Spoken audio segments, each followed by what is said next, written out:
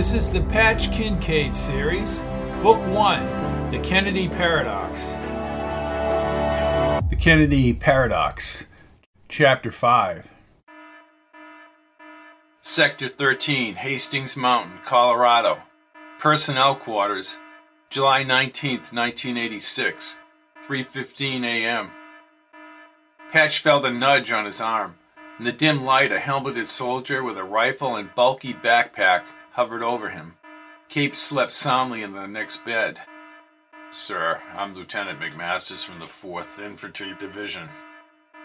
The green digits on the bureau clock read 3:15 a.m. "If you're here, Lieutenant," he said, still dressed as he stood. Kate sat up. "You must have a problem. What happened?" "Sir, Ray Meinkewitz has just instructed me to inform you that a nuclear device has just detonated in New York City." A cold chill covered his skin as his heart thumped. "You need to report to the UCA immediately." "Patch," said Kate as she hugged him. He held her arms. "Let's get up there." They followed the lieutenant in silence through the doorway and toward the corridor's concrete stairs. The adrenaline in his blood surged as they ascended the stairwell. Millions of innocent people alive in Yonkers, the Bronx, and Brooklyn, when he and Kate had fallen asleep, had just perished in a cataclysmic fireball. The technicians striking the computer keyboards provided the only sound upstairs. Meinkewitz and Harrington, surrounded by everyone in the complex, stood near a row of monitors. Trays with half-eaten food and empty Coke cans littered the counter. Patch edged his way closer and peered at the news channel broadcast. A shaken young reporter stood at a West Coast location. His teary eyes wandered as he forced words into the camera. "At 2:49 Eastern Daylight Time. Again, this will be recorded as one of the worst." He turned away and the screen switched to a different fresh reporter 300 miles away. "Ladies and gentlemen, World News reported some 22 minutes ago. The city of New York was decimated by a nuclear explosion at 2:49 this morning. There's no viable way at this time to assess the damage and the destruction from this god-awful event. World News has obtained this video, which we will now play for you." Meinkewitz spoke in a low voice. "Somebody leaked this report. These bastards shouldn't even be showing this to the general public." "Agreed," answered Patch. Meikowitz's face tightened as he looked up. "Now you know, Patch." Patch nodded and pulled Kate closer as a recorded video from a Long Island rooftop appeared on monitor number 6. Across the East River, the sporadically lit buildings of Midtown Manhattan vanished in an extraordinarily bright flash. Sweat accumulated on Patch's forehead as a convoluted orange mass expanded upward into the night. "This is not a fabrication. Again, World News is reporting that the city of New York tonight, July 19th, 1986, was destroyed in a nuclear explosion. I have with me Professor Henry Younes from the University of California at Berkeley. Joining Mr. Younes is retired general in the United States Army." "That's Hillsdale," said Harrington. "Lucky that General Hillsdale's up there," said Patch. "Well, what the hell can he do now?" asked Meinkewitz, holding his cigar between his fingers. The reporter thrust the microphone toward the general with the thin mustache. "General Hillsdale, is there any way of telling who could have survived this nuclear blast?" Hillsdale's stars shined on his green helmet, and he wore a heavily quilted vest. "Well, it's too much to begin to assess the damage, Bill. My concern is for the living on the outskirts of the city and downrange." "Have we personnel heading to the area, General?" "We will be holding a briefing this morning at 9 a.m. Right now I cannot comment on the logistics. With the carnage involved, you can understand. Which leads to my next question. Dr. Younes, is the death count going to be in the millions?" Younes's bald head glared in the camera light, and his analytical voice sounded like an overdub on a documentary. "Well, Bill, it would have been far greater if this had occurred during the workday. The workforce in the greater New York area..." "Excuse me." The reporter listened in his earpiece. His eyes slowly opened and his face became rigid. My God. What is it? Asked Hillsdale, his face tightening. Then he turned to several men behind him. We have just learned that a second bomb... Meinkewitz glared at Patch and then turned toward the screen. The nation's capital has been destroyed by a second terrorist blast. Meinkewitz, his eyes fixed on the screen, walked away. For at least 5 minutes, no one said anything. Meinkewitz returned with an open Bible. He faced the screen. The destroyer comes upon every city. Not a city escapes. Ruined is the valley. Wasted is the plain, as the Lord has said. Set up a memorial to Moab, for it is an utter wasteland. Its cities are turned into ruins, where no one dwells. He wiped a single tear from his unshaven cheek. Jeremiah, chapter 48, verses 8 and 9. The room remained silent until another technician called out. Our channels are sporadic. We are having transmission problems, Ray. I understand, said Meinkewitz, hanging his head. We can check our microwave antennas. Kate cried softly into Patch's shoulder as he wrapped his arm around her. His queasy stomach correctly gauged the depth of this surrealistic nightmare. All feeds from the public and military sectors vanished. The news channel blinked. A still video shot of the moon over a silver-rippled ocean filled every monitor. Meinkewitz stepped in front of the group. I don't think they're going to say any more. Patch leaned toward him. What are you saying? Harrington jolted Meinkewitz. He's saying that more cities will fall. Meinkewitz cleared his throat and tightened his brow. All right, listen up. What happened this morning is real. We have to do what we can do right here. One of the men at the communications desk rushed across the room and handed a piece of paper to him. Meinkewitz winced and his heavy eyes closed. He gritted his teeth and ordered the men back to the monitors for more information. Patch moved closer. You're going to commence Sector 13 power-up operations, aren't you, Ray? That is exactly what I'm going to do, Patch. I'm going to prevent this nightmare from ever happening. He motioned for Harrington to follow him. The two men disappeared into the main elevators. Kate looked up at Patch and dabbed her eyes with a Kleenex. Then she held him again. Her bewildered look magnified the horror. All dead. Patch inhaled. I have to stop them. How? This place, Patch, what is it? Some kind of missile defense system? What is Sector 13? It used to be a missile defense system. Well, what is it now? Kate, the activity in this place since the late 1960s, not always at this location, has been involved in time displacement experiments. That won't help anybody now. It might. She tilted her head back in disbelief. How so? Military applications, Kate. I've been back in time for short periods, twice. We may be able to do something here. Kate squinted. Patch questioned whether he could take her below, but the need for security clearances had ended with the annihilation of New York City. He pictured her 72nd Street apartment and walking through Central Park in the fall. Only the memories remained now. Come with me, Kate. Kate took his hand and she pensively entered the elevator, probably needing time to digest what he had said. Patch pushed the worn black button marked TDC and they dropped downward. Then she suddenly turned to him. How is this possible, Patch? This is 1986, not 5186. Patch raised his left brow with a mindful arrogance. We've been able to produce dimensional fields that bring us between the realm of our own time and space. Like a bubble going back. Like the elevator you're in now, moving through the carved space in a mountain rock. A similar effect occurs in the TDC. TDC? Time Displacement Chamber.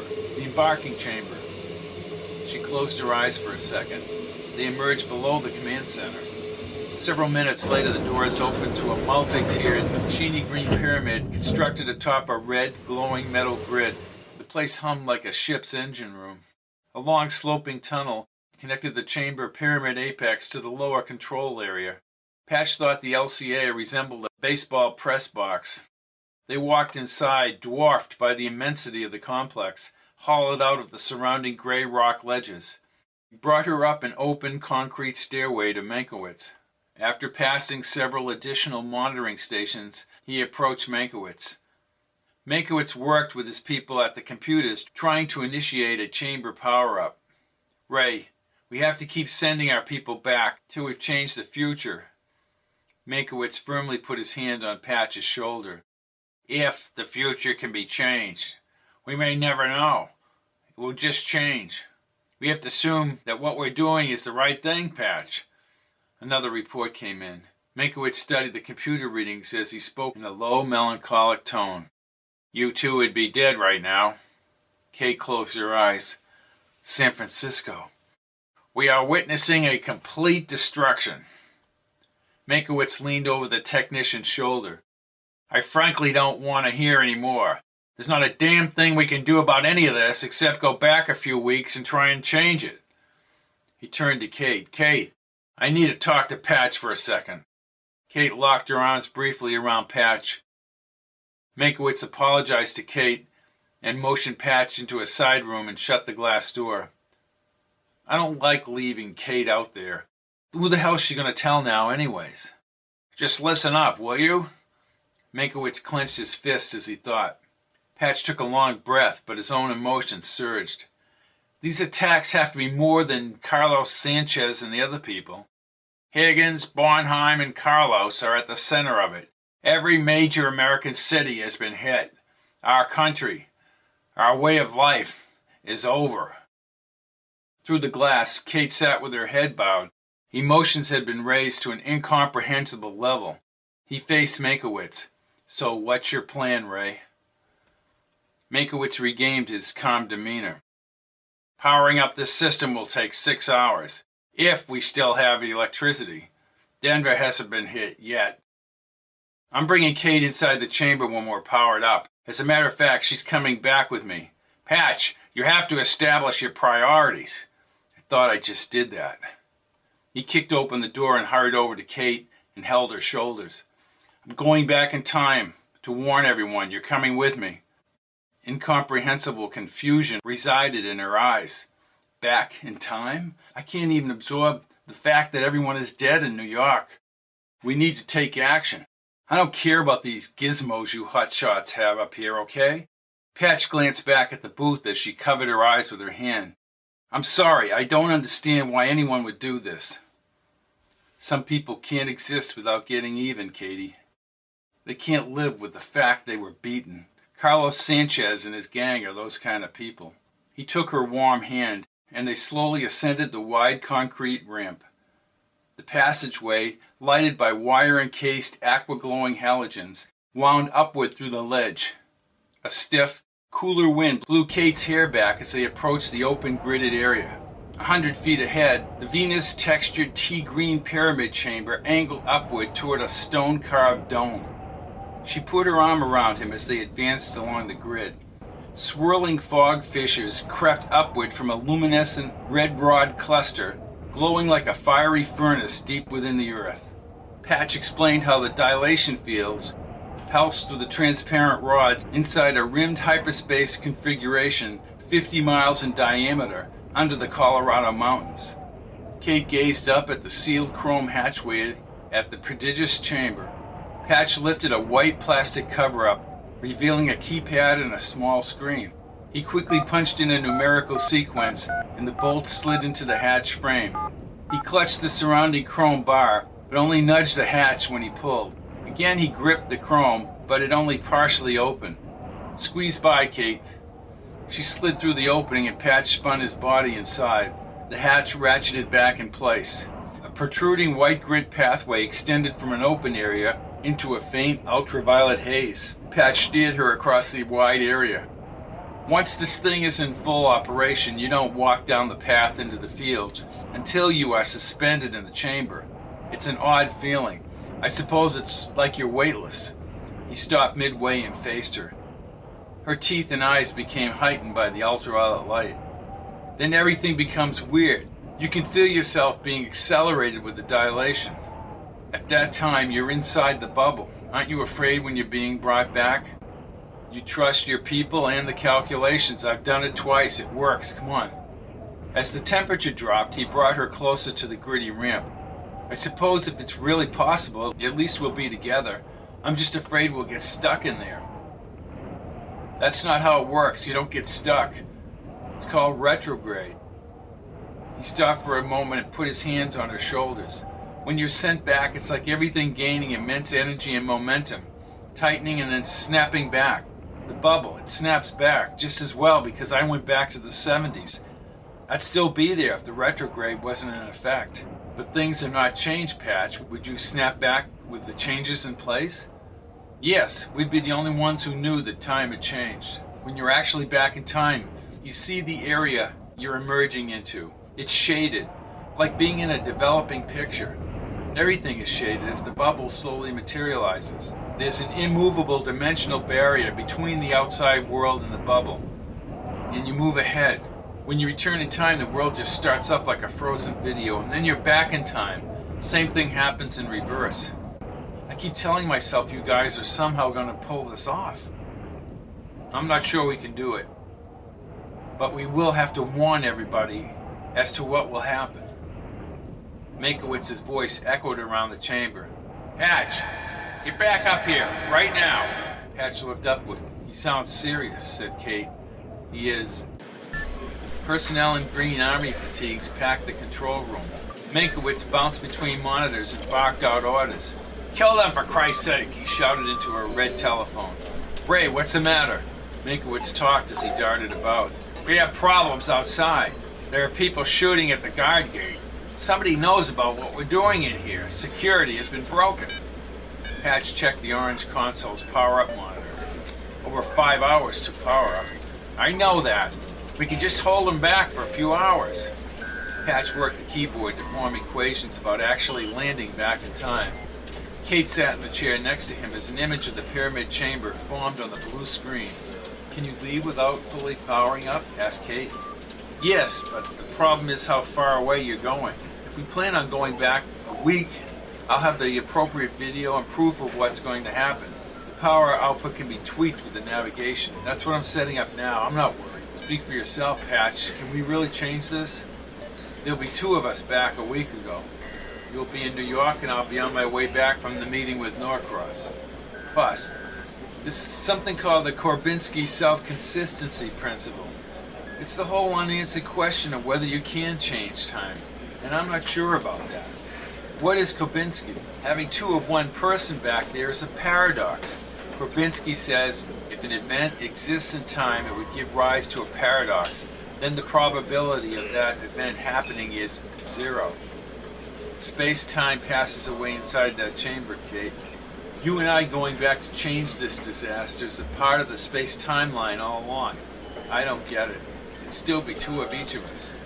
Whatever we might do, we will reach these non-paradoxical ideas like having 2 of us. Then we won't be there. Weren't there 2 of you in your trips back? Patch turned from the computer and smiled. Well, I never heard of Patch Kincaid. You never looked. Probability is 0. Harrington scampered around the consoles to Meinkewitz. Ray, I've just posted men in the connector tunnels and the doors are secured. Someone tipped these people off. They understand the importance of Sector 13. I kept telling the Army to defend this place, but they wouldn't listen. They're arrogant enough to believe that no one could find out about Sector 13. Give it an hour, Ray. Wonderful. Patch looked up from the screen. We need more time. I understand that, Patch. Meinkewitz stood and faced Harrington across the room. Just hold the sons of bitches off, Bill. Hold them off.